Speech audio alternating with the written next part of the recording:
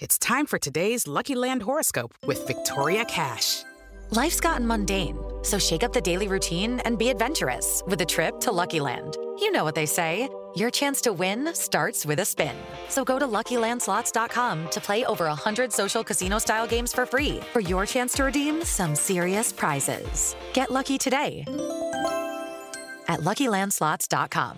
Available to players in the U.S., excluding Washington and Michigan. No purchase necessary. VGW Group. Void where prohibited by law. 18+. Terms and conditions apply. With Lucky Land Slots, you can get lucky just about anywhere. Dearly beloved, we are gathered here today to... Has anyone seen the bride and groom? Sorry, we're here. We were getting lucky in the limo and we lost track of time. No, Lucky Land Casino, with cash prizes that add up quicker than a guest registry. In that case, I pronounce you lucky. Play for free at LuckyLandSlots.com. Daily bonuses are waiting. No purchase necessary. Void where prohibited by law. 18+. Terms and conditions apply. See website for details. Hello, it is Ryan, and we could all use an extra bright spot in our day, couldn't we? Just to make up for things like sitting in traffic, doing the dishes, counting your steps, all the mundane stuff. That is why I'm such a big fan of Chumba Casino. Chumba Casino has all your favorite social casino-style games that you can play for free anytime, anywhere with daily bonuses. That should brighten your day a little. Actually, a lot. So sign up now at ChumbaCasino.com. That's ChumbaCasino.com. No purchase necessary. VGW Group. Void where prohibited by law. See terms and conditions. 18+. Lucky Land Casino, asking people, what's the weirdest place you've gotten lucky? Lucky? In line at the deli, I guess? Aha, in my dentist's office. More than once, actually. Do I have to say? Yes, you do. In the car before my kids' PTA meeting. Really? Yes. Excuse me, what's the weirdest place you've gotten lucky? I never win and tell. Well, there you have it. You can get lucky anywhere, playing at LuckyLandSlots.com. Play for free right now. Are you feeling lucky? No purchase necessary. Void where prohibited by law. 18+. Terms and conditions apply. See website for details. This is Julio Rodriguez, and this is the Lookout Landing Podcast.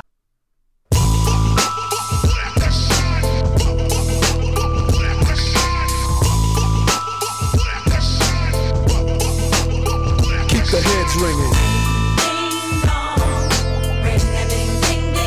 Keep the heads ringing. Welcome back. The best Mariner podcast on the planet. It's me, Matthew Robertson. It's Lookout Landing. It's all of us.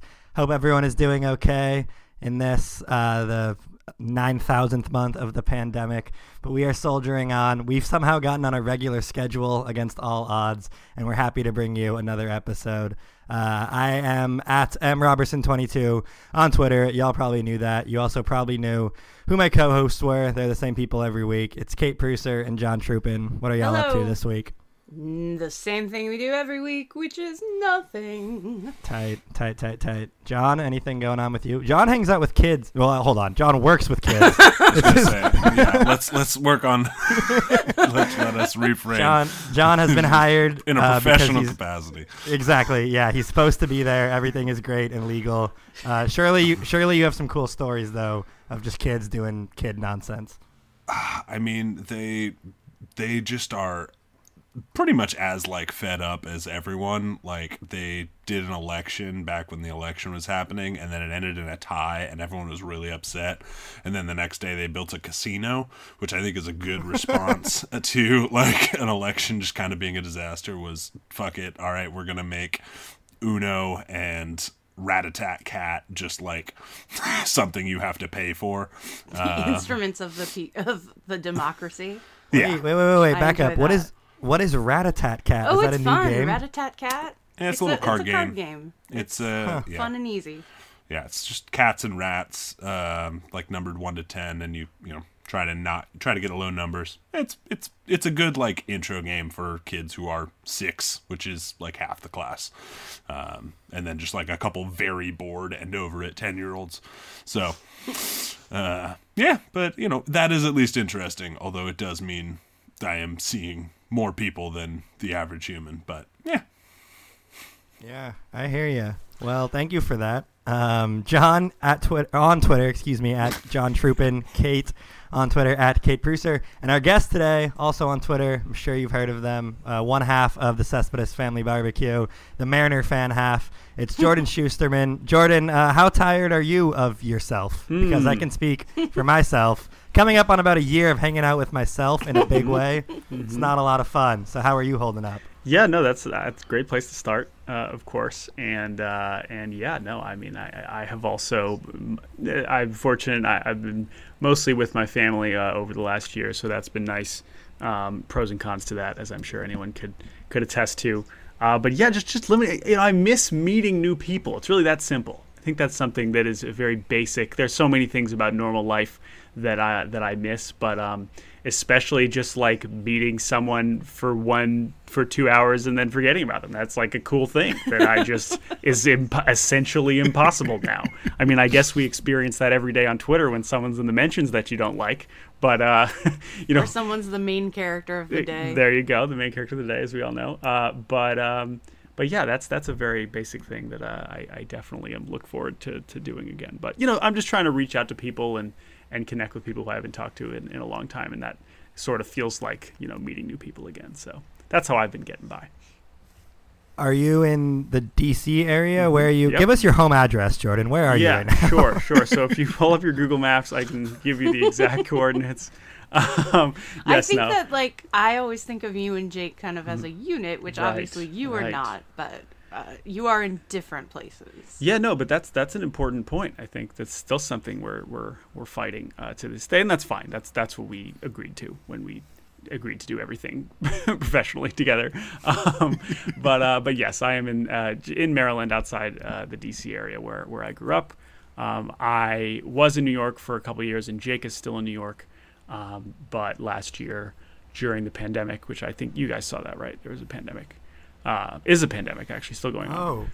That explains why no one's talking to me anymore. I thought I just pissed everyone off. Yeah, that's the reason. Yeah, that's the reason. Is that why I've had so much trouble finding toilet paper? Okay. Oh, that's the problem. Yes. So I moved. I abandoned the Big Apple last year and have been back home with my family. Maybe we'll return to New York. Maybe at some point this year. Maybe we'll stay here. We'll see. Still some stuff to be worked out. But that is my rough location. Is there snow? Are you covered in snow right now? Oh, yes. I most certainly am. I don't think we have as much here as they got in New York, but there's a solid 9-10 inches out there, which has been kind of nice. It's the first real snow is cool, but again, it's not like I feel like I'm being kept inside. That's not new. So it's not that feeling is not anything different. If anything, it makes me want to go outside more, honestly. So there is snow. I'm looking at snow. Yes. It's pretty cool, I guess. I would like some snow just to give me a sense of what time of year it is, Mm-hmm. It's very cliche. I know everyone has made this joke, but there's no way to tell what time it is. 3 o'clock feels the same as 9 p.m. especially when it's dark like it is in Seattle. But some snow would just be a nice okay, yeah, this is winter. And then February here too is usually really cold, and I feel like that's when we get snow in Seattle. So I would love that just as normalcy, okay, here's a thing that happens normally and it's still happening. Sure. No, in that sense, you're very right. It does provide some context for the time that we continue to try and figure out on a regular basis. I was mentioning earlier that it's National Girls and Women in Sports Day, and it's also apparently National Catchers Day, and I've been pinged to the Slack, the Lookout Landing Slack, with this video that Carson Vitale, who is the field coordinator for the Mariners, has tagged you in. Yes. Along with Shed Long. Do you want to describe what is happening here in this video, and also explain why is Carson looping you in on this? Oh, yes. No, this was a sorry for the rough transition there. No. This is a wonderful surprise. I was trying to think of something to transition cleanly, but I was just screw it. No, you're good. This is a Mariners topic I certainly did not anticipate discussing when I woke up this morning.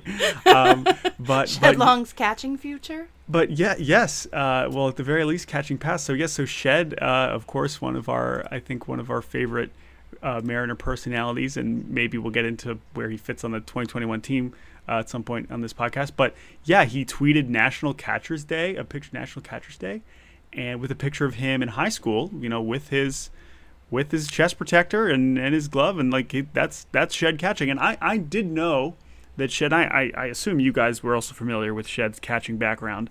But in his tweet, he said, "Lord knows I shouldn't have been back there." LOL. Yes, which is great.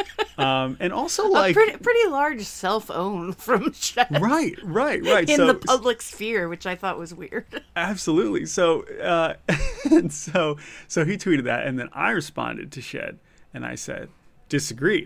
Need you backing up Murphy this year." And sorry for the Luis Torrens slight. That was not on purpose. I was just trying to be brief. And then, that was just a throwaway line. And then here comes Carson Vitale out of nowhere with a video, an 8-second video of Shed in Peoria in full gear. What I guess must have been not that long ago. I don't know. When do we think this was? Last year? It's in color, so. Yeah, it's good point. Good clue there. Of Shed catching a pitch, and first of all, I would love to know who's throwing that pitch, just because it was all right, Shed's going to catch you today. All right, sure. It's probably not Andre Munoz. Probably not Andre Munoz, right? But the best part of this video, and I don't know if you guys noticed this, is in the video you can hear Shed saying, "Send this to Dipoto," which is great. And as our friend Justice Sheffield, I'm seeing, has just responded with that quote. And a bunch of laughing emojis.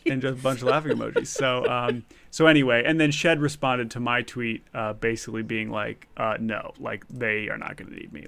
Please, that's not a good idea. He said, yes, because I quote tweeted and said that's my emergency catcher, and Shed said, keyword emergency. Don't think I'll be needed back there.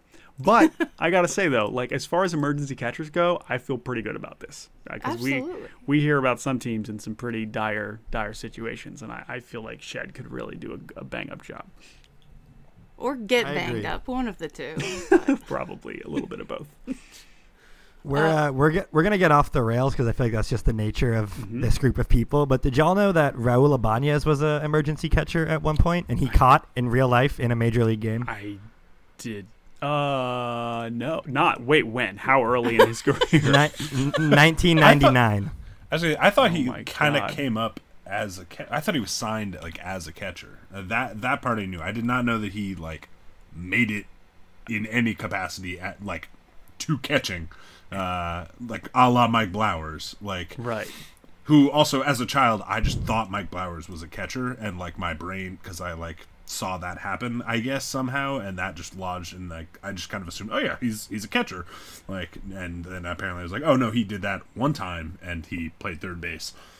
But I don't know, Raul basically was a Blowers catcher. has big catcher energy. Yeah, I was gonna say, I don't blame you at all on that. I too labored under this delusion for a while before remembering that he was in fact a third baseman. He talks about the game like a catcher does. He knows pitching, and it's really just that Mike Blowers is extremely smart and good. But wow, well, I did not know this. Thank you for educating me. Now I'm gonna go track down this. Yeah. What the hell led to this situation? It's 4 innings in 1999. That's his entire catching experience. Back when he was a 27-year-old on his first stint with the Mariners, first of 9 stints with Seattle. Yeah, Ibanez though is also one of those guys where to me he was 37 for his entire career, right? So I can't even, it doesn't even compute that he was ever in his 20s. Yeah. If you come up bald, you're not doing yourself a lot of favors. You're gonna look old for your whole career. Yes, the bald rookie group that's something I like to track. Who are the bald rookies?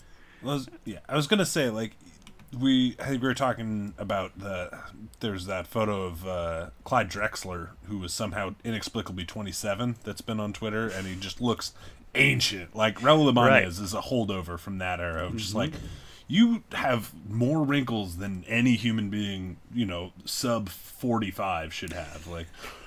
And it's just because you're worrying that the ball is going to be hit to you the entire time. I don't know, but it's rough. It's rough sitch. I think there's a lot of things at work here. I mean, I don't want to speculate, but just from watching him play baseball, you could see the sheer amount of tobacco that he would put in his cheek. Mm-hmm. And I've got to think that didn't help with the aging process or just his general health at large. By the way, we should say congratulations. Raul just got hired by MLB. He's got a gig in the league office, I assume, in New York, where, having been there, I don't know if he's going to be able to dip as much. I was going to say,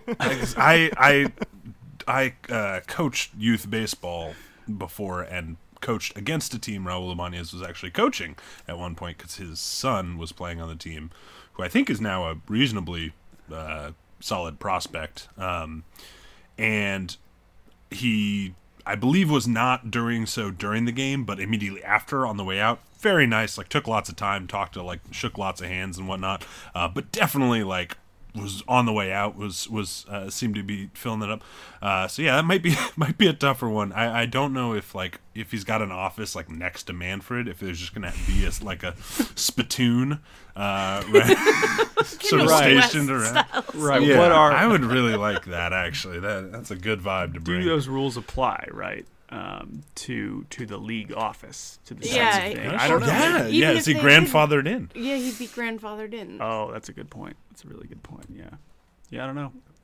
Well, congrats to Raul. He listens, so he's gonna love the shout out.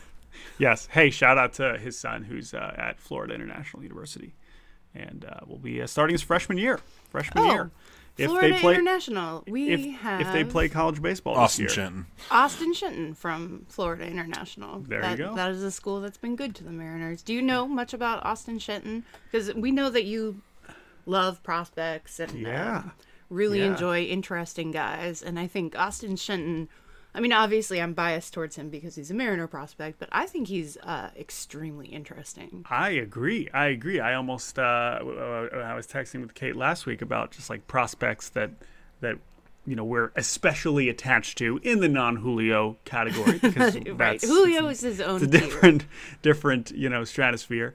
And I didn't mention Shenton then, but he's definitely there. And I have not. I think you guys have maybe talked to him a little bit, but he's I think he's kind of now lost in the shuffle because now that we have, and maybe we'll talk about just what it's like now following this, what is one of the best farm systems in baseball. It wasn't that long ago when it was so bad that Austin Shenton would be the clear number one. He probably would have been. We would be so excited about Austin Shenton. But now that we have these shiny top 10 prospects and first round picks, and it's Austin Shenton is nice. He's a nice player. It's no, this dude could be really good. So especially at third, where that's a position that that's kind of it could go in a lot of different directions in the next 3 to 4 years. So. He's an interesting one. Absolutely, that is a position that I know just pretty much even fans who casually follow the team are can see the glaring hole at third base and wondering what is going to happen there. Mm-hmm. So I think that carries some built-in excitement for fans. The fact that he's a local kid, obviously, has this inspiring story with his mom battling cancer and brother who's special needs, who is a huge inspiration as well, and he's done a ton of charity work up in Bellingham and worked for and this is where I wish Mikey was on the pod because he would know the name of this school off the top of his head, and I do not. I'll have to look it up. But yeah, Austin was involved in a lot of fundraising for that. I'm wondering, I just think he's an interesting guy because he's kind of a Renaissance man. He is a photographer. He's interested in things outside of baseball, which I always think is a good sign. Mm-hmm. And I want to know, do you think there are any other vegan prospects out there? Oh man, that's a great question. Because we had Braden Bishop on a couple weeks ago, and he said, Shenton, man, he's insane. Why would you not eat a steak? I think Shenton's probably put a lot of thought into why he doesn't eat a steak, but. Right. And I would also just be curious how that, in terms of, nutrition is a big part of just professional athletes. I'm sure there would be a large percentage of professional major league nutritionists that are dude, you need to eat a steak every once in a while. But I assume they can't make them. So if you're someone as thoughtful as Austin clearly is, like, I'm sure that, you know, they can't make them. But no, I would say I bet there are, just because I think that there's probably other nutrition and health, you know, forward-thinking people that it's just in this world now that they probably do exist in baseball. But yeah, I have to imagine it's probably a pretty small number. I feel like it's something that would have been reported on wherever, you know, it would have been reported on if there are. So, I mean, I'm willing to stick to, I bet he's the only one. But listen, I mean, that's a title that fine with me. Like, if he's the only one, great, awesome. Only makes me like him more. But I don't know. I think I'm just playing the odds. Yeah, do not fact check. It's fine. That's true. That's true. Yes, don't even look at it. Never fact check us is one of the cardinal rules of this podcast. If you're another vegan prospect in baseball, guess That's what? True. No, you're not. You're not a vegan anymore. Not anymore. I would love to know, like, and he's kind of yet to start his journey through professional I mean, he did put in some time at the low minors this year, so like he's been in Charleston, West Virginia, and you know, obviously stuck to his diet there. So I would just, Austin Shenton, come on the pod, because I would love to talk to you about eating vegan in Charleston, West Virginia, and where, you know, bacon is like a seasoning. I was gonna say it's if you can do it there, you can probably do it anywhere. I would love to talk about too, like, do they have to make accommodations for him at the complex? Like, I would think that would be something that they would be into, since, you know, that Washington Post story. Was it Washington Post? The one about the quinoa enchiladas or quinoa quesadillas or whatever it was, and everyone just threw up their hands about it. It almost became like a joke. Well, guess who the joke is on now? Yeah, when Austin Shen's a top 100 prospect, and you were like, "What? Where did this come from?" Like, well, take a look at his diet; it's pretty good. It was all that quinoa. We've seen a lot of the top 100 lists come out. Who on the Mariners who is not a top 100 prospect do you think deserves consideration for the lists? Oh, man. So because I am fortunate enough to have a lot of time and energy to put towards this, I track this stuff pretty obsessively. And so I guess I would follow up with the obnoxious question, does Noelvi Marte count because he has made one top 100 list? I know. I am counting Noelvi, who I think we would all agree to. Like, I don't really think this is a point of discussion. I think I'm speaking a little bit for John and for Matthew here, but I think we would all consider Marte just included. Is that correct? Yeah, I mean, I think he's one where, like, even the ones that aren't putting him on are, like, going out of their way to mention, like, this is the guy who very well could be there soon. You know, it's interesting. I mean, we have, you know, 6 pretty much solid guys that have been on most or all of the lists. And, you know, it's hard to get greedy. I know, Kate, you have. Oh no! No! I spent years. I spent years writing about the farm of 2016 and 2017. Right. I feel entitled to all the greed. Yes, and so to that point, I agree that we should, you know, try. Let's squeeze a 7th on there. I will say though, like, even looking at it somewhat objectively, it does feel like a pretty clear delineation. That said, having read a lot of what you've written about Cal Raleigh, like, I'm very compelled by the Cal Raleigh is underrated. Whether that means Cal Raleigh's the top 100 prospect, I don't know, but, like, I'm in on that. And then I would say, like, we don't know nearly enough about Brandon Williamson at this point, I think, to really be that excited. But the whispers about what he was showing when he was healthy is the kind of thing where it's like, all right, well, let's talk about, and you can kind of apply this too with Cal Raleigh in terms of, like, other minor league catchers. It's like, okay, so he had more homers than every other minor league catcher in the minor leagues. Like, okay, well, that's a good place to start, right? And with Brandon Williamson, I could imagine at some point, maybe it's a year from now, where you're like, all right, how many other left-handed pitching prospects are throwing this hard with this stuff? Yeah, like, that's going to be a short list, right? And so with his medical and with his draft pedigree, like, it's such a small track record, and you can never go something I think we probably all deal with following this organization, which pumps its prospects so much, is like, how do you balance getting swept up in believing everything you're hearing about all of the players versus like understanding that there are other ways to to evaluate our own prospects than just listening to what Andy McKay says, right?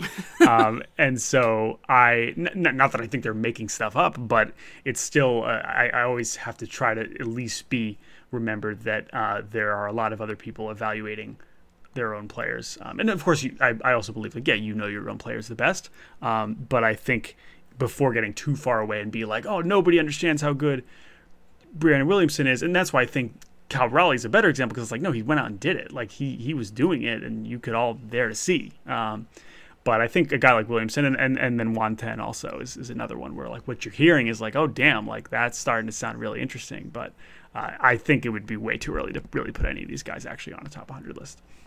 Yeah, I would agree with that. Just, I mean, it's such a rough thing with track record. I think Raleigh has the best argument, like you said, because of the track record. I couldn't believe when I laid out his numbers against all the other like kind of top tier rookie catchers, the guys who have made it, the guys who are in MLB Pipeline's top 10 for catchers.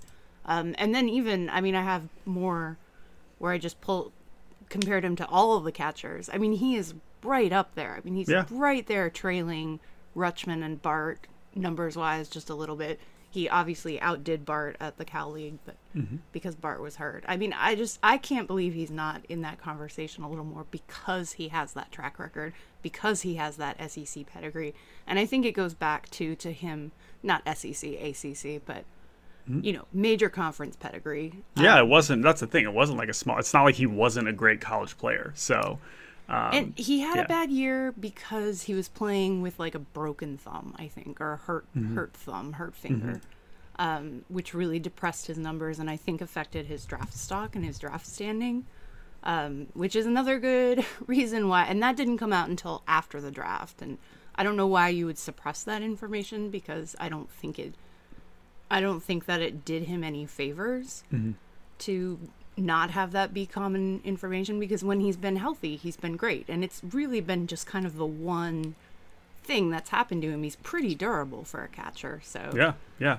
I think that's definitely, I mean, I'm biased towards Cal Raleigh. I watch him a lot, and I really think that he holds his own, but just objectively, and like you were talking about, it's hard to separate like the hype from the objective analysis, but there is no hype with Cal Raleigh. Like he wasn't even at the Mariners baseball bash, the 2-week thing. I don't know where he was, but no Cal Raleigh Twitter takeover. He was getting that degree.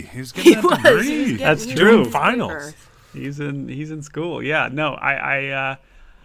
He is an interesting one, and he's also one now as we sort of transition towards trying to win baseball games. Hopefully. He could really swing it in a pretty significant direction if he is a big part of it, because that's not when the average fan is thinking about the up and coming teams. He's not even on the radar, like he's not even part of the Mariners being good equation. It's the outfield, understandably, as it should be, right? Like that's why when MLB's putting out the Kyle Lewis, Kelenic, Julio graphic, like that's what people are thinking about when it's like, oh, the Mariners might be good. It's about them.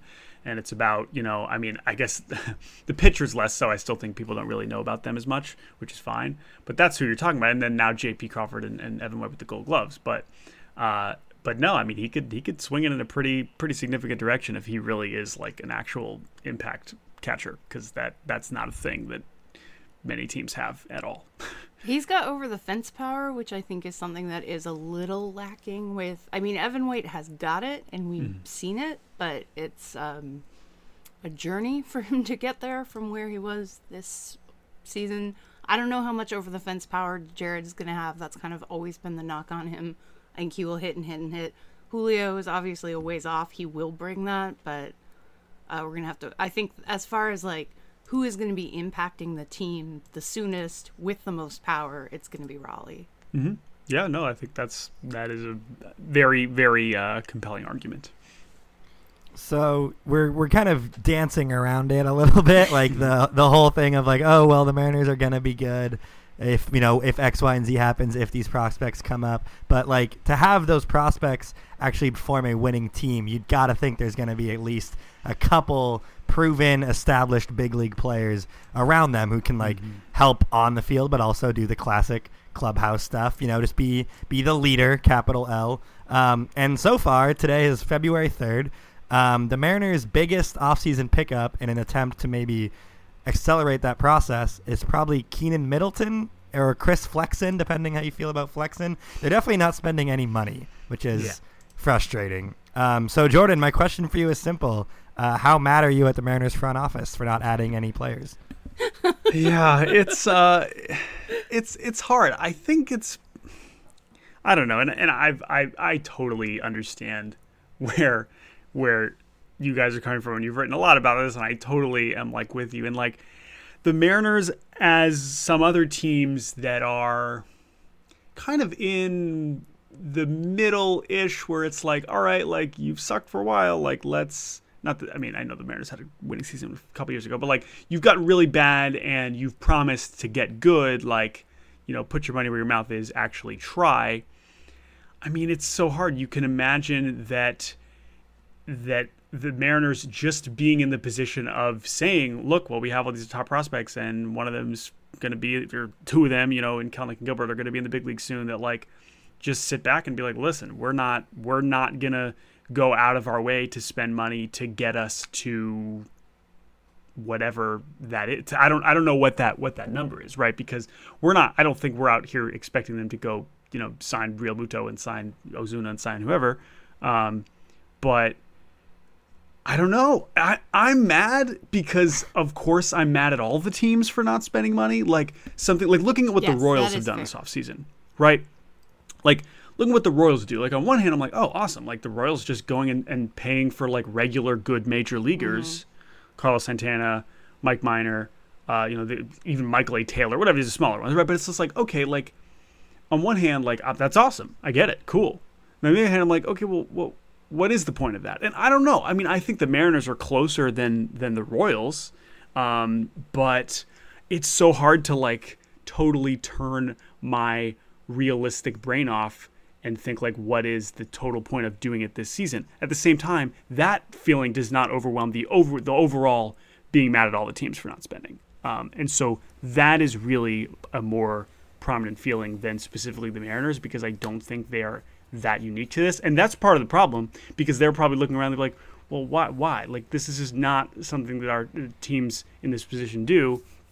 And that's part of the reason why baseball is in a very dangerous and broken place.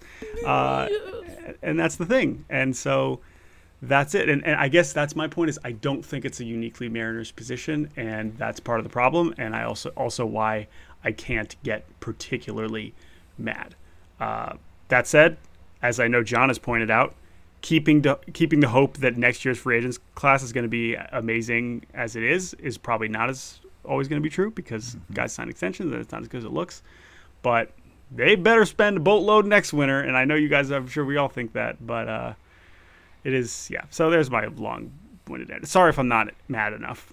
That was a good answer. It definitely is important to remember that like every team is guilty of this. But the thing, I mean, just today especially, today's a great example. It's a good time to be mad about signed with this. the Brewers for like a very reasonable amount of money, 2 years, $18 million, I think. And the most frustrating part is Jerry Dipoto said out loud to reporters, like that's basically the exact type of player he was looking for. Left-handed bat who can play second base, who's not like LeMahieu money. Like if they were going to get a free agent that would make the fans happy, it would have been him. Right. Yeah. Matthew, I think that's also maybe unfairly where some of the particular degree of frustration kind of simmers for me, is like, if it'd be one thing if they were sort of saying like, well, pandemic really threw us off. We didn't get to evaluate our players as much as we want to, and we, it's really, we understand it's frustrating, but we really need to give these guys more time. And like they've said bits of that, but it's like you're saying that, but then you're also saying, well, we still think we can go out there and give ourselves a chance to be a playoff chase a playoff spot, and we want to add, Yeah. a left-handed hitting guy It's who trying to can have it play both these ways, positions, which is frustrating. Right. Yeah. It is like they're setting a very low bar for themselves, which is what every team, as you said, not every team, but many teams are understandably prone to do. But like, you're not stepping over the bar that you've laid down on the floor in front of you. Like, their criteria for a left-handed hitter who can ideally play second base and left field. You can sign Eric Sogard or Jason Kipnis or Brad Miller is kind of what you're looking at right now. Like that's what you're looking at. We're all right thinking now. it. We're all thinking it. No. And it's like, yeah, you can do that, but like, I don't know. It is. That would piss me off more than not signing anyone. I know, like stick to one side of it, Right.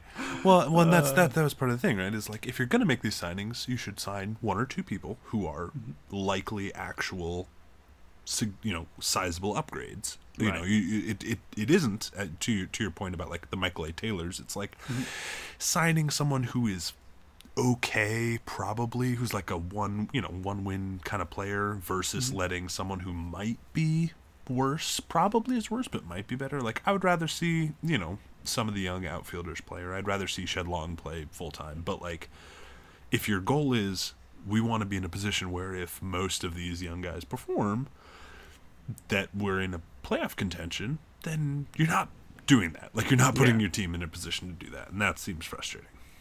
Yeah, I also think that like we are spoiled, and also, there's pros and cons of this. Just like how much Jerry talks. Like, there are teams that just don't hear anything about, or like their GMs are so good at essentially saying nothing, or their ownership is so good at saying nothing, that it's like you aren't expecting anything because they've said nothing and they have announced nothing. And they say the same thing every offseason, whether they are going to spend $100 million or spend $10 million. Like, they say nothing. The fact that, the Mariners front office is so outward and so like, this is what we're trying to do this, that we get these ideas of like, okay, well then you should get this exact thing that it is very clear that you want. And when they don't, it's like, well, damn it. Like, that's shitty. Like, and to that point, again, it's an ownership thing, right? Like, all these issues are just, everyone would love to go spend money on the best players. Like, it's not like Eric Neander loves having a $30 million payroll. Like, I promise you, he would love to get, And so, there are problems with the way that front offices talk about players and the way that they view the game and the way that they that is its own question. But if we're talking strictly willingness to spend money on average major league players, like, it's just an ownership problem. And I think that is why we are still left with literally nearly 100 free agents that are still out there on February 3rd. Yeah, that's a good point. Yeah.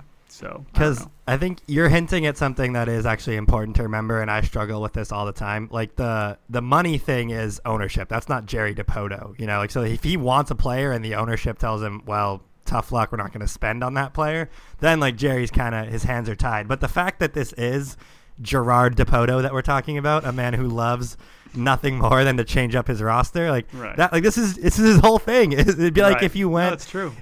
It'd be like if you went to see like Genuine in concert and he didn't play Pony. You're like, what are we doing? We get it. Maybe this you're is trying your to one thing. Yeah, maybe you're trying to distance yourself from that, but at the end of the day, you got to play the hits. Like, at least trade a nothing minor leaguer for a fifth starter, at least, then get back on the tour bus and head to Boise. The thing. And honestly, like, the Montero trade was an example where, and I can't come up with the version of Rafael Montero that's an infielder or whatever, like a hitter. Adam Frazier.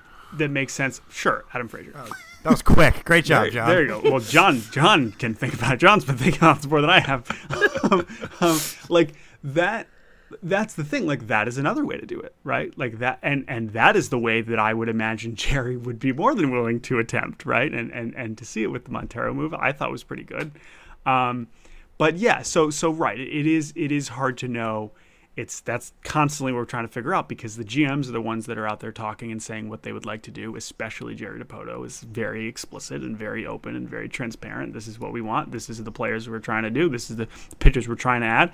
And as we sit here now, there are still things, clearly, like we said, the left-handed bat. So, like, at this point, I don't know. What do you guys think? Do you think they are going to sign a Brad Miller, or do you think they're going to say, screw it, let's just do our best with Shed and Sam Haggerty and whoever, and not even bother with the money, and maybe think about it as, let's go with this. If we're playing well, now we take that $10 million cushion that ownership said we could have had, and now we trade for someone in July or something. Like, I don't know. I'm just throwing shit out there. But, like, at this point, without Cole Wong, are they just going to say screw it? Like, do you think there's no more moves, or do we think that there's another thing to be done? Because you just said, Kate, like, you'd rather them just sign no one at this point. I would rather them just sign no one, save the money, roll it into a Jared Kelenic extension. I like that idea, and I mean, I just hate the idea of Brad Miller on this team so much. I hate it with a vehemence that I can't express in a way that wouldn't get us in trouble with the FCC. So I'm gonna button that up and just say, like, I do hope, because honestly, I think commit to a vision, right? Like, commit to a vision of either we're splashing money and we're spending and we're going to try to get better, or we're going to give our young guys a chance to play, and we're not spending, and we know that that's frustrating to you. Just don't try to have it both ways. Don't talk out of both sides of your mouth. Like, stick to one thing. And I think that I understand that there's a long playoff drought. I think most people have resigned themselves to it, though. They're excited enough about these guys who are coming up. Like, you could sell that vision of the franchise. The people who are going to hate it are the people who are just going to hate no matter what you do. Like, you could sign every free agent out there and they'd be like, LOL, same old Mariners. Like, you're never getting those people back. Don't even try. By the way, I have seen Genuine live, circa 2002. It was actually my first concert. He was opening for NSYNC at the Tacoma Dome, and it was life-changing. Damn. So if maybe that could be an allegory for what's going to happen, because I love, concerts. That started me on a good path. So maybe if this Jerry Dipoto Genuine not playing pony plan keeps going, then it'll lead to, 18 years or whatever of great fortune, like me going to cool concerts. So Jerry, I get it now. At this point, the money I want them to spend is on a pitcher, Taijuan or James Paxton, preferably. Like, if they're going to spend money, I don't want Brad Miller. Like, bring me someone I actually like. I agree. Improve the rotation. Sorry, just to put a bow on that conversation. Yeah. Well, I was gonna. But please tell shout us more out you. about Genuine. No, it's about you. I've heard you crush Pony at karaoke. Do you remember that? That was when we were playing a game that I used to play pre-COVID with my friends. It's like March Madness, but it's karaoke, and we have a jar, and people put songs in the jar, and whatever you draw out, you have to do.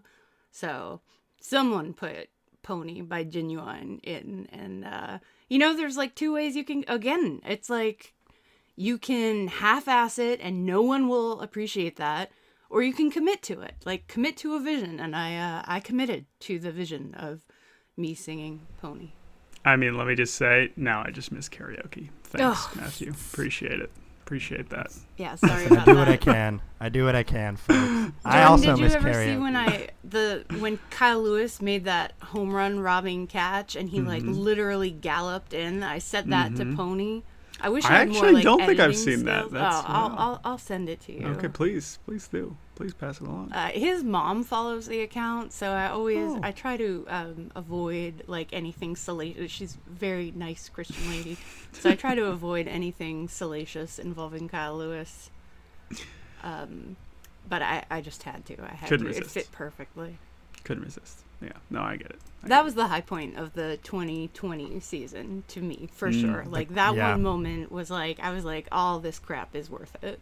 Oh, I thought you meant the content, because that was my favorite part. Hey, it's Kaylee Cuoco for Priceline. Ready to go to your happy place for a happy price? Well, why didn't you say so? Just download the Priceline app right now and save up to 60% on hotels. So whether it's Cousin Kevin's Kazoo Concert in Kansas City, go Kevin, or Becky's Bachelorette Bash in Bermuda, you never have to miss a trip ever again. So download the Priceline app today. Your savings are waiting. Go to your happy place for a happy price. Go to your happy price, Priceline. Hello, it is Ryan, and we could all use an extra bright spot in our day, couldn't we? Just to make up for things like sitting in traffic, doing the dishes, counting your steps, all the mundane stuff. That is why I'm such a big fan of Chumba Casino. Chumba Casino has all your favorite social casino-style games that you can play for free anytime, anywhere with daily bonuses. That should brighten your day a little.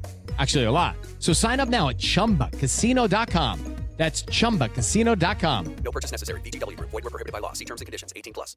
Oh, actually, speaking of which, Jordan, are you watching Vibin' with J-Rod? Where are you at on Julio's YouTube career? I am very familiar with Vibin' with J-Rod. I am, first of all, when I saw that this was going to be a thing, I was like, the Julio hype train has left the station long ago. And we've all been very fortunate to be. It left the station at like a 45-degree angle. It's in space at this point. Yes, it has been a meteoric journey already, and it was the kind of thing where when I saw this was happening, I was like, I don't like this is almost overkill to the point where I was like, I don't even deserve to have this much more Julio content, honestly. But I think having watched them and having seen the way that they're structured, my one takeaway is that Julio is incredible. And my other takeaway is that they could use some production help in terms of how they organize those conversations. But that's as someone who has made a living talking to players.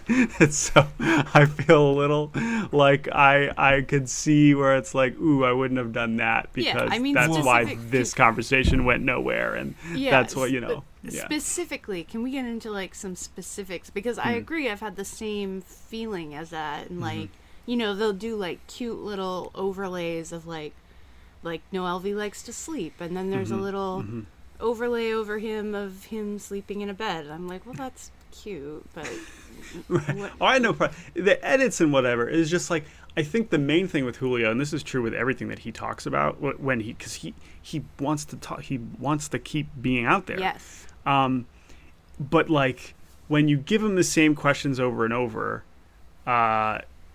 he's going to give you the same answers over and over, and that's too bad because I think he will give you funny answers if you just ask him anything different, and he wants to try. I would say one of the best conversations I've heard with Julio was the interview he did in West Virginia with the West Virginia broadcaster. I'm forgetting his name. But that was... Yes. That was a conversation with Julio that I've seen over the last over 2 years.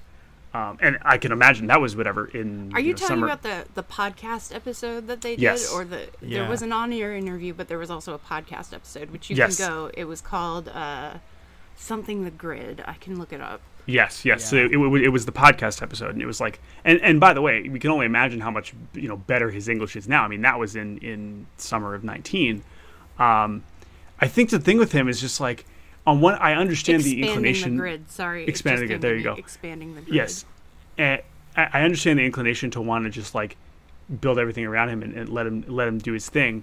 I would almost like somehow open it up more and like don't give him a script to read in some senses. I think a lot of the best moments are not when he's looking down and reading a script. No, I agree, because there were so many times where in the Vibing with J-Rod things where you see him talking and you see he's having a conversation with a guest, and then it's like it stops and he looks down at his cue cards for the next question. Right. And I just feel like it's a crutch he doesn't need as much.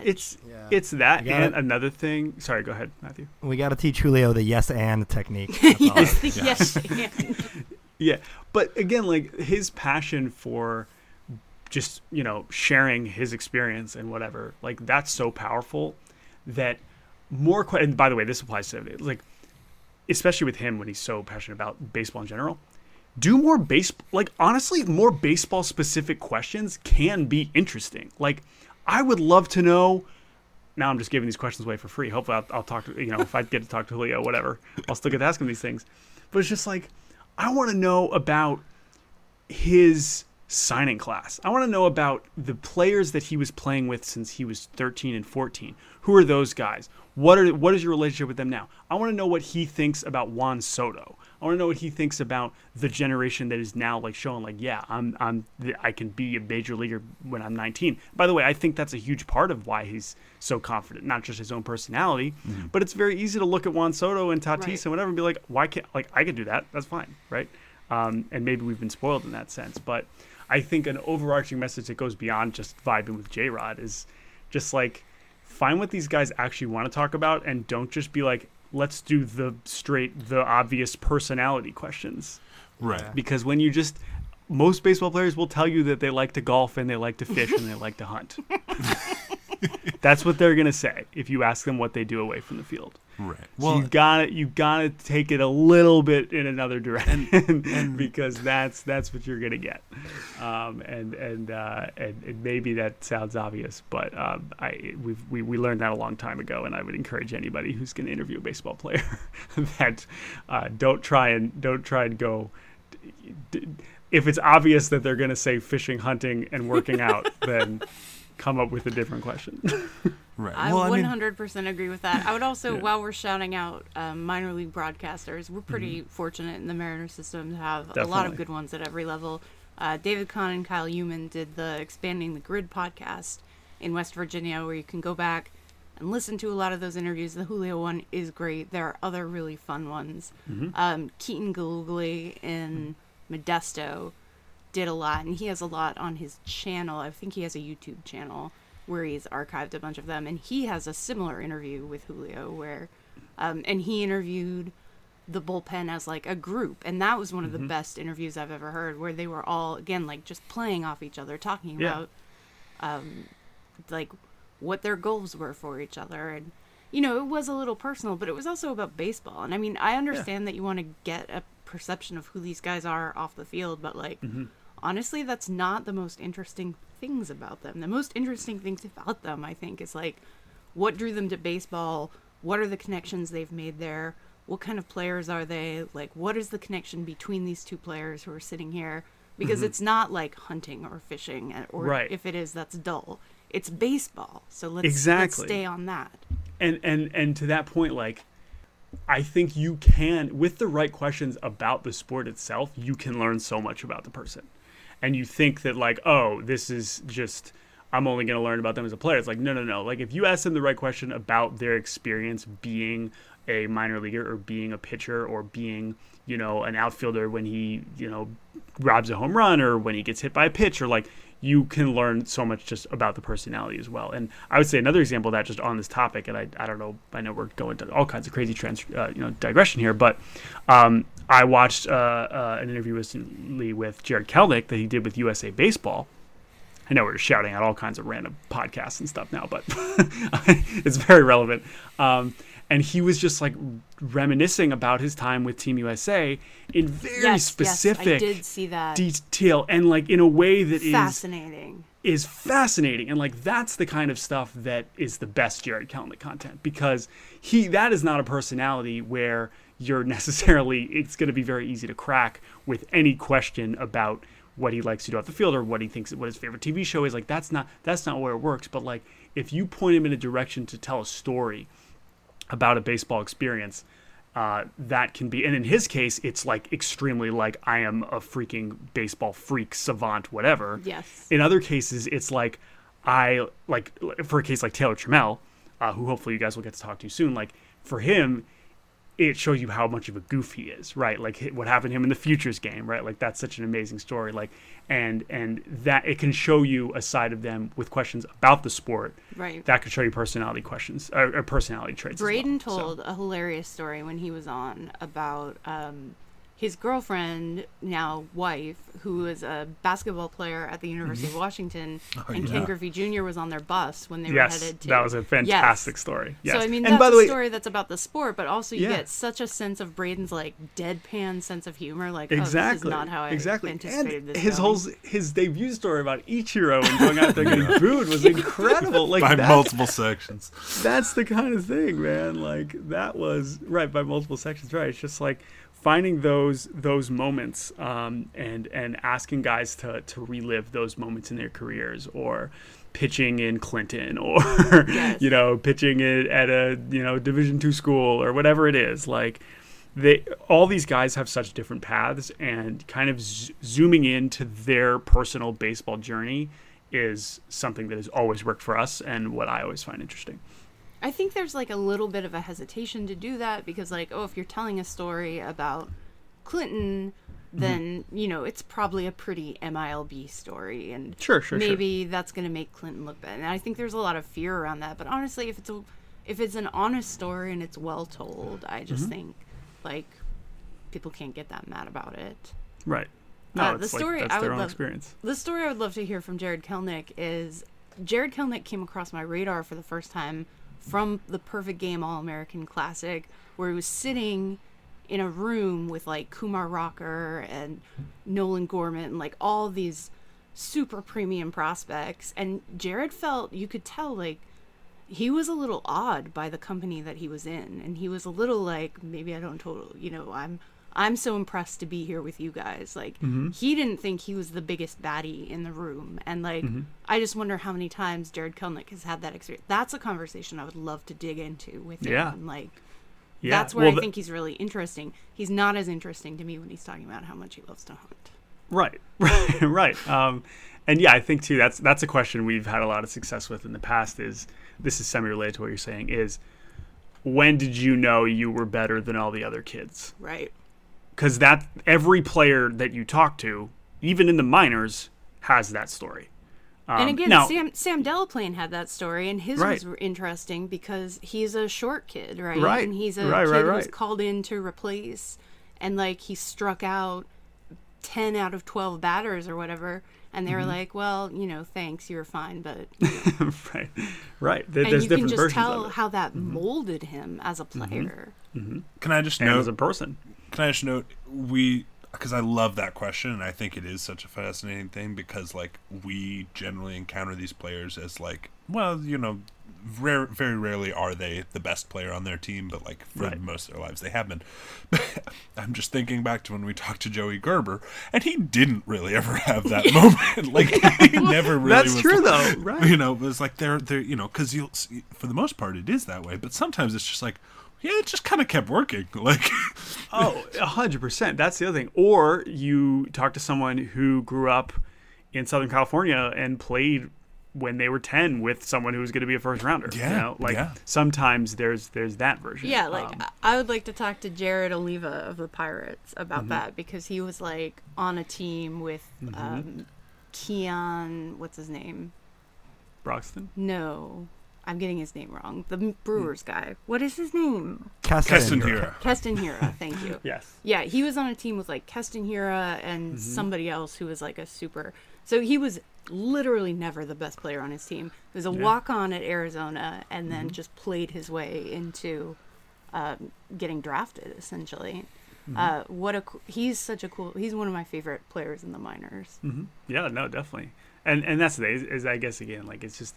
All of these guys have different roads to the show. And, like, that is something that baseball has better than any other sport, in my opinion. Right, because of the long build-up. Because of the long build-up and because of how many different levels you can come from or start at. And there's just more players, right? So it's easy. So, this is good reflection the football here. Story is like, I got picked on day 2. Like, that's too bad. Like, let me tell you about Devin Sweet, like being told he had half an hour to get to the airport so he could fly out to Peoria and paid his own way or whatever. And like had applied to grad school. Like, he was going to grad school. So it and I just think like maybe it feels obvious. And like, I do want to get a sense of these guys as people too, but that will come up as they're talking about what their major passion is. Mm-hmm. Yeah, absolutely. I agree. Yeah, I think the point you made, Jordan, and about giving, when you have players, because like you said, a lot of players, they're not going to want to talk that much, or they're not going to want to vamp. But like, even thinking about what has made a lot of the Mariners team so endearing is like, their commercials have been amazing when they've given, they've like put players in reasonably entertaining circumstances, and you get to see a little bit of, these personalities shine, especially like guys who you wouldn't otherwise, like you wouldn't care about Wade LeBlanc, and like, but like, he's, he managed to show, I mean, obviously we knew before that he was like sort of a goofy dude, but like that you're getting the opportunity to see these guys interact and showcase a little more personality in those sort of either like very creatively structured environments or unstructured environments, and that's how you get some of the best stuff, I think, for athletes in any sport, where it's you're seeing those moments where in the NBA where like guys are chatting with fans on the sidelines, or when they're doing something goofy, or in the NFL it can be just a surprise moment, and I think baseball has so much opportunity to get those sort of fun moments. Remember Kyle Seager and Carlos Ruiz shouting animals yes! at each other in Spanish, totally unprompted. Yeah. Totally like out of nowhere, and that was better than any manufactured content. That was better than any of the commercials that year. Yeah. So I hope we get more of that, because I think that's a really good point about, like, especially when you have someone like Julio who does, like, you have to give a little bit of trust that your player isn't going to embarrass the entire organization and is in fact going to be funny and charismatic, like literally everyone who encounters them says they are. Right. Yeah. But you can't also just expect Julio's natural charisma to do all the work for you, which I feel like there's a video that dropped today with Taylor Trammell where he's like mic'd up, and it's really just the pressure is all on Taylor. It's Taylor Trammell walking around and trying to be funny with his teammates, and Trammell is himself a really funny guy, but I think that the piece overall doesn't work because it's just these short interactions. It's a lot of the Dominican guys, like he's there with Jonathan Clase, who does not speak a ton of English, like trying to interact with that. And I mean that honestly is one of the better moments of it, because they're all watching Julio hit in the cage, and so there's like an activity they're all participating in. But when it's just like Trammell wandering around and randomly talking to his teammates, it's just like a workout, and it doesn't work for me. Finding that balance of when you have the guys that are willing to participate, but you don't want to. Right, you're not asking too much of them. Like on one hand, like there's it's finding that balance where it's like, okay, cool, this guy is very, nice, charismatic, like fun, and like when you're just talking to him regularly, but like you can't just put a camera on him and say, go. Like that's a very small number of players that can actually do that, right? And especially when in a Billy, and I haven't watched this video, but in a case like that where you are, and with Julio's show too. Like you are asking them to do more than what basically that's not their job, right? Like you can be a cool personality and not perform once the camera turns on. No. And so yeah, it's but it's hard. And again, the first step is good. Like still like having this effort and giving that access is still worthwhile. And I think we have higher expectations because when you see it done well, you want it to be like that for your team all the time. I don't want to put you entirely on the spot, but I am going to, because like this is what you and Jake, I think, have done really well for really your whole professional career, and even before it was like professional. Like what are there a few like specific things that you would like want to see, or want to do if a team was like, all right, like here you go, you can talk to any of our guys, like come on in, let's set it up. Yeah, like are there things that you would really like to do that you think would vibe well?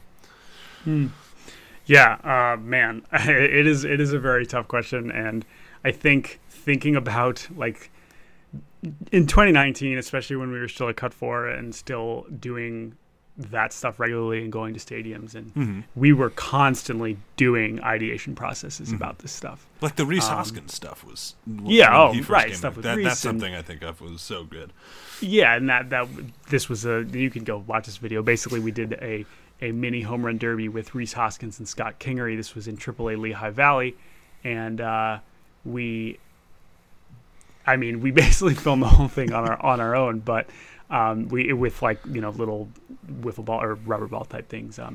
But that was another one where it was like, okay, like if you're willing to come swing wiffle ball bats, like this is a layup, like this is the easiest thing in the world. And sometimes it's not that obvious, and obviously getting that. By the way, that's another thing is physical stuff is not always the easiest to get teams to agree to, but that's also sometimes some of the best stuff. Like when the Marlins let us smash fruit in slow motion, like wearing a jumpsuit, wearing like that was ridiculous, and I'm pretty sure most teams would not have let us do that, and that was a situation where the Marlins were like, fuck it, like sure, you're gonna come do a video with our guys. yeah so which I'm very thankful, and shouts out to them, because especially during the season 2, like timing these things is so important, because if you catch a team when they've lost 3 in a row, it doesn't matter how cool the guy is. He's going to be in a pissy mood. Yeah. If you catch a team in the opposite, and now suddenly he's way nicer and way more friendly and in a great mood and can talk to you for 15 minutes instead of 5. That whole game is something that we now haven't got to do for nearly 2 years. And so, which is to say that, yes, I'm filibustering this answer because I haven't done this ideation, and that sucks. I hope I haven't lost that skill. But I don't know, man. I just miss being able to talk to players, and because so much of the best stuff too is talking to them, and you guys know this from even just from podcasting, is the 10 minutes you talk before and the 10 minutes you talk after. And sometimes that's the best stuff. And sometimes it's like, well, that's stupid. Why weren't we recording that? But like establishing that rapport is also, half the battle. So it's just getting players at ease. And I think that as we hopefully will be able to go back to stadiums, like these guys do this next wave, and we're fortunate with our prospects in general, but like there are a lot of these guys that do care and want to be out there. And if you give them the right platform and you ask them the right questions, but you're not asking them to do too much, you're not asking them to be the brain power or the production, but if you just want them to be a part of it, I think we're going to see, and this is why I'm not super like doom and gloom about just like the future of baseball, because I just trust this generation of players to be interesting and to be engaging and to be kind of more forward facing than the last generation of veterans that were much more like stay the fuck out of my way. I think that this next wave is going to be a lot more friendly and open, and I think that's going to go a long way towards anyone that's trying to make this kind of content, whether it's me or you guys or whoever. I also think like there's a loyalty to the front office, like we keep our mouths shut and we do what the team wants us to do, what the organization wants us to do. But there's more of an understanding than ever. I think that like you're kind of on your own in the baseball world. Like a team will manipulate your service time. A team will deal you away. Like most players will not be with one team for their whole lives. So it's like all about building your personal brand and getting people invested in you, the player, rather than you as a part of this organization. So I think that might too lead to guys seeking more access or seeking more of an opportunity to be a brand. Yeah, well, finding that's also obviously a balance, right? That every young player is trying to strike. Right, is like, how much should I be out there if I haven't, done this or that yet? But I don't know. I mean, I think we've seen enough. I mean, not just Julio, and I believe Julio will become, Major League All-Star, of course. But it is very unique to watch someone in some ways so far away be so out there. But it is, boy, we're obviously all rooting for him. Yeah, sorry, team. I was a little distracted for the last 10 minutes or so. I have a guy in my Twitter mentions openly wondering if Jared Kelenic even exists. So I've been trying to make heads or tails of this. His argument seems to be that since Jerry is just biding his time to bring up the prospects rather than getting big league talent, that he's actually stalling because they don't exist and he has no plan. So I'll keep my eye on this, guys. Don't worry. But I do think Jared, for the listeners who are curious or concerned, I will go on the record as saying Jared Kelenic does exist. Yeah, no, he's a real thing. I'm pretty sure. That's allegedly. That would be really disappointing. I don't think I've seen him in person. I'm trying to think. Yeah, I've only seen him on Zoom with his big hair. Yeah, I mean, even at like the spring trainings, though, yes, the very short elaborate little CGI prank. Yes. Yeah, him making that catch in spring training was all CGI. He does. I was gonna say all those homers he hit in summer camp was like a stand-in wearing like a green suit, and some Truman Show shit. I mean, I was gonna say, like, he does look like a lot like a young version of Homelander from The Boys, so like it could just be like a lot of CGI and like making him into have him fly around, hit baseballs really hard. He does give the appearance of being a baseball robot at some times, but I've always found that to be charming. Especially when he's on your team. It's the best kind of robot.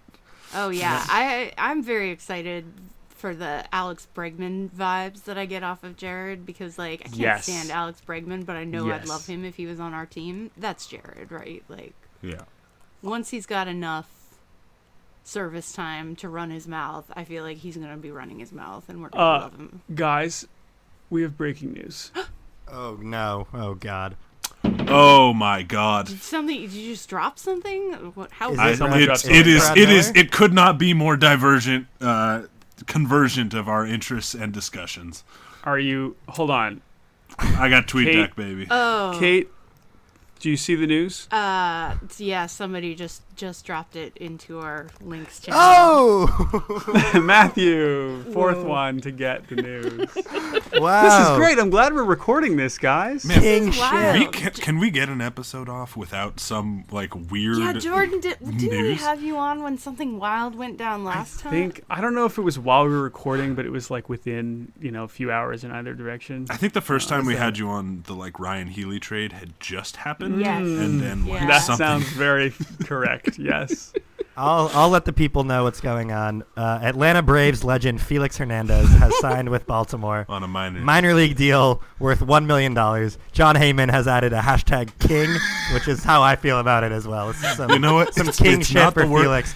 What a grift! He got so much. Like he didn't do anything at all last season, and he got another contract. Great job. You know what, dude? He looked great last spring, sort of. I guess, I guess. He was balling out in spring training. I will say, not the worst thing John Heyman has tweeted recently. Oh, yeah. That's definitely correct. I liked him much better as the Braves. Like, as an Oriole, I think we play them. I was going to say, Atlanta was the perfect, literally, you couldn't pick a better place for him to have ended up than Atlanta. Yeah. NL East, right? Ideally, right?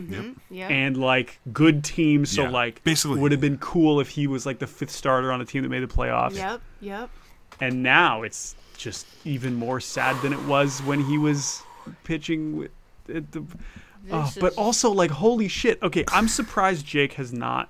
I guess he doesn't. We don't have Heyman notifications on. He's not on Twitter as much as I am, but wow.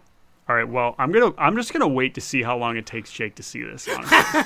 Because let us know in real time because we want to know that too. Is Felix Hernandez the missing piece for the 2021 Orioles? I mean, well, it's not. By the way, it's also not just that. Like, I'm pretty sure they play each other.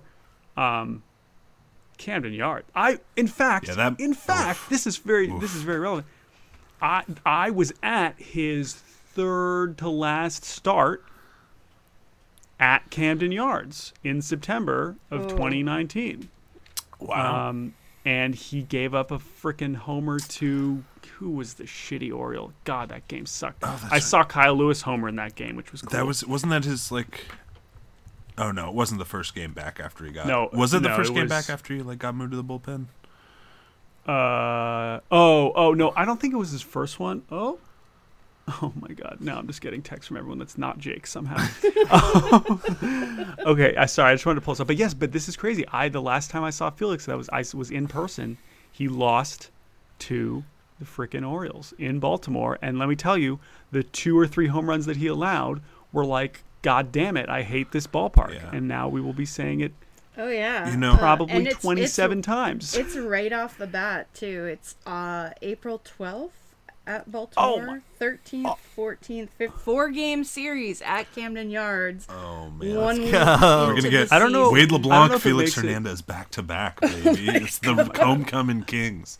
I don't know if it makes it better or worse that there definitely will not be allowed to be fans at that point, and so I won't be able to be there. Okay, you know who he gave up home runs to? Anthony Santander, who's actually good, and Hanser Alberto, which I didn't even know that's possible. I didn't even know he could hit the ball. I was gonna say I thought he had like a speed governor, like they have on big trucks. Like his launch angle could only be not higher than like 10 degrees. Yeah, Hanser Alberto and his first percentile exit velocity managed to hit a home run against Felix. So that's Baltimore comes to T-Mobile Park May 3rd, 4th, and 5th. Fuck. So. Also, that could legitimately be the first series that they It could be. Yeah, we don't know. We're storming the field, baby. Wow. Oh my God. Tell your boys. Meet you guys at the stadium. This is really something. All right. Well, I mean, I what other note to frickin' end on? I mean, we can keep talking. I don't have anywhere. No. Wait, Jesus. I did have some rapid fire questions for you, Jordan. This will be a great ending on the state of Major League Baseball as a whole. So I'm just going to throw them at you. These are yay or nay. So tell me if you're in favor or against it. And I guess John and Kate, feel free to chime in too. Universal DH, yay or nay? Yay times 100,000. Yeah, I think I agree with that. I think we can stop pretending pitchers hitting has to matter. Can I just say, it sounds like we'll have that pitchers will hit one more time this year, the last hurrah. NL team, NL fans out there, you're listening. You think you miss pitchers hitting, but after even going 60 games, not having pitchers hitting, you are going to despise every second of it. I guarantee it. Okay, what's the next question? Expanded playoffs, yay or nay? Yay, but not 16. 12 I would be fine with. Okay, interesting. So what would that look like in your head? Have you thought that far? What would the bracket be? I think, maybe I'm totally making this up, I would be cool with the number 1 seed getting a bye and everyone else plays a 3 or 5 game series. I was going to say, that's the John Troopin siren song. Yes. Cool. Have not talked to John about that, but I trust that he has it all worked out, and I agree with him. Yep. Okay. Rob Manfred going to prison, yay or nay? Wait, should he or will he? I'm monitoring the situation. I can't reveal any information at this time, but we're closer than you think. No. I mean, no. All right, fair enough. This is not the kind of person that no. Sorry. Okay. Sorry. Lighter Sorry one. to disappoint. I know people really don't like Rob Manfred. No, listen, I'm a professional. I gave you a lighter one after this. The Mariners teal jerseys, yay or nay? Yay. Yay. Yeah. Yay. I'm not a strong opinion about uniforms guy in general, to be honest. So interesting. Okay. Yeah. That's something that is a people when there's discourse about uniforms, I just can't bring myself to care that much. I mean, not that I can't look at some uniforms and be like, that's cool or that's not cool, but I'm not like, oh, this is a disgrace or, oh, these are the best uniforms. No, I don't care. Whatever. It's fine. Yeah. My thing, I do like the teal aesthetically, but I think just as a principle, it's one of the only things the Mariners have that make them unique, so they would be foolish to get rid of them. Yes. Agreed. This last question does have a correct answer, so I feel like you'll know what it is. Mark Canha, yay or nay? Oh, the nayest of nays. Did you know, by the way, that Mark Canha was... the fact that we even ended up having to deal with Mark Canha is the Colorado Rockies' fault. I was going through all the shitty Colorado Rockies moves of the last, 5 or 6 years. They took him in the Rule 5 and then traded him to Oakland. Like, you had it. You almost got it. You almost got a good Rule 5 pick, and then somehow you managed to just Rocky all over the place. Trade him and become a infuriating nemesis of the Seattle Mariners. Sorry, anyway. There you go. Nay. Wrong. Out. No Good more job. Marcana. Beautiful. That was the correct answer. Yes, I did it. All right, well, that was all I needed. I wanted to make sure we got the important opinions out there. Like I said, I am monitoring Rob Manfred on the prison thing, so I'll let the listeners know what's going on there. I'm not pro-prison, obviously. Let me get that on the record. It brings you no joy to report this. Exactly. But listen, someone has to make sure that the people on top don't continue running the little people into the ground. That's all I'm going to say. That's a fair point. Cool. Go ahead. You have something else? I was just gonna say, like, I'm sitting here with the John Heyman tweet open. I've clicked quote tweet, but I don't know what to say.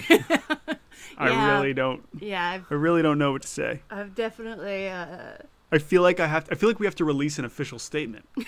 On behalf of the BBQ. Oh man! All right, I Just guess make sure it has hashtag King in it. And then yeah. God, he's gonna get lit up. Let me tell you, minor league deal with Baltimore and hashtag King in the same tweet does not really, like, you can't. I mean, yes, we love Felix. He is forever King Felix, obviously, but there's some logical inconsistencies there, right? How much of a king can you be? I'm getting Jerry Rice on the Seahawks vibes. Holy shit. All right. Well, this was so fun. Thank you for having me on. I hope I can do it again soon. Absolutely. We'd love to have you back. I think you are the leader in most guest appearances on this show. So that's Sam cool. Delaplane, get at me. You got some work to do, bud. Yeah. We'll send you some sort of jacket or something to commemorate this occasion. Good. Jacket? Safely, of course. It'll be sanitized. Great. Not SNL. Yeah. I'm looking at I have a Mariner Moose Funko Pop. Do you want that? It would be an honor. I'll take anything. I believe He's wearing the teal jersey, actually, so it's great. I believe I have some Robinson Cano, Nelson Cruz bottle stoppers that you can have. I am presently using my Nelson Cruz wine stopper. Yeah, so that is absolutely. Well, let me tell you, the Dustin Ackley Attack train is within sight from where I sit. So, At one point, I had a Willie Bloomquist jersey with the sleeves cut off. This was a different time. I assume that's how that came, right? No, I did have to cut it. It was actually okay. I tweeted it actually at Jordan, at you and Jake, at the Cespedes account before I knew who any of you were. You didn't know who I was because you tweeted something about jerseys, and I posted I laid out all my obscure Mariner jerseys. I had that. I had the JJ Putz All-Star Game one, and I had a James Jones, and I tweeted them at you guys. And I think at one point it was my most viewed tweet ever because you retweeted it. Oh my God! Well, that's certainly what we had in mind. Just trying to make dreams come true. That's where it all started. It's the butterfly effect. If you had never retweeted that, I probably never would have joined Lookout Landing. Never would have had a podcast. Yeah, no, there's no way. I don't think there's really any chance. Now to like Sonic's Rising or. Thank you again, guys. And I guess whatever, Baseball Barbecue, that's our podcast. You should go listen to it. There you go. There's our plug. There you go. And didn't even have to be prompted for the plug. A true pro.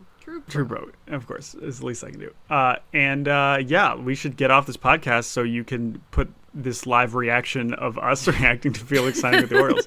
Can you clip this somehow and get this up, or send it to me, or I don't know, anything you can do so we can get all of our live reactions to this would be great. Oh yeah. I think we can figure that out. All right. Well, thank you all. I look forward to doing this again soon. Thank you for doing it. Everyone, keep reading Lookout Landing. Season's almost here. You knew that. You're listening to a whole baseball podcast. You know what's going on. Follow me at mrobertson22. Kate is at Kate Producer. John is at John Troopin. And actually, now that I'm thinking about it, if you listen to this whole episode wondering how is Jordan even a Mariners fan in the first place, we did an episode about that last winter that you can Google and find on your own. But until next week, when we hopefully have another cool guest, thank you for listening, and goodbye. Goodbye.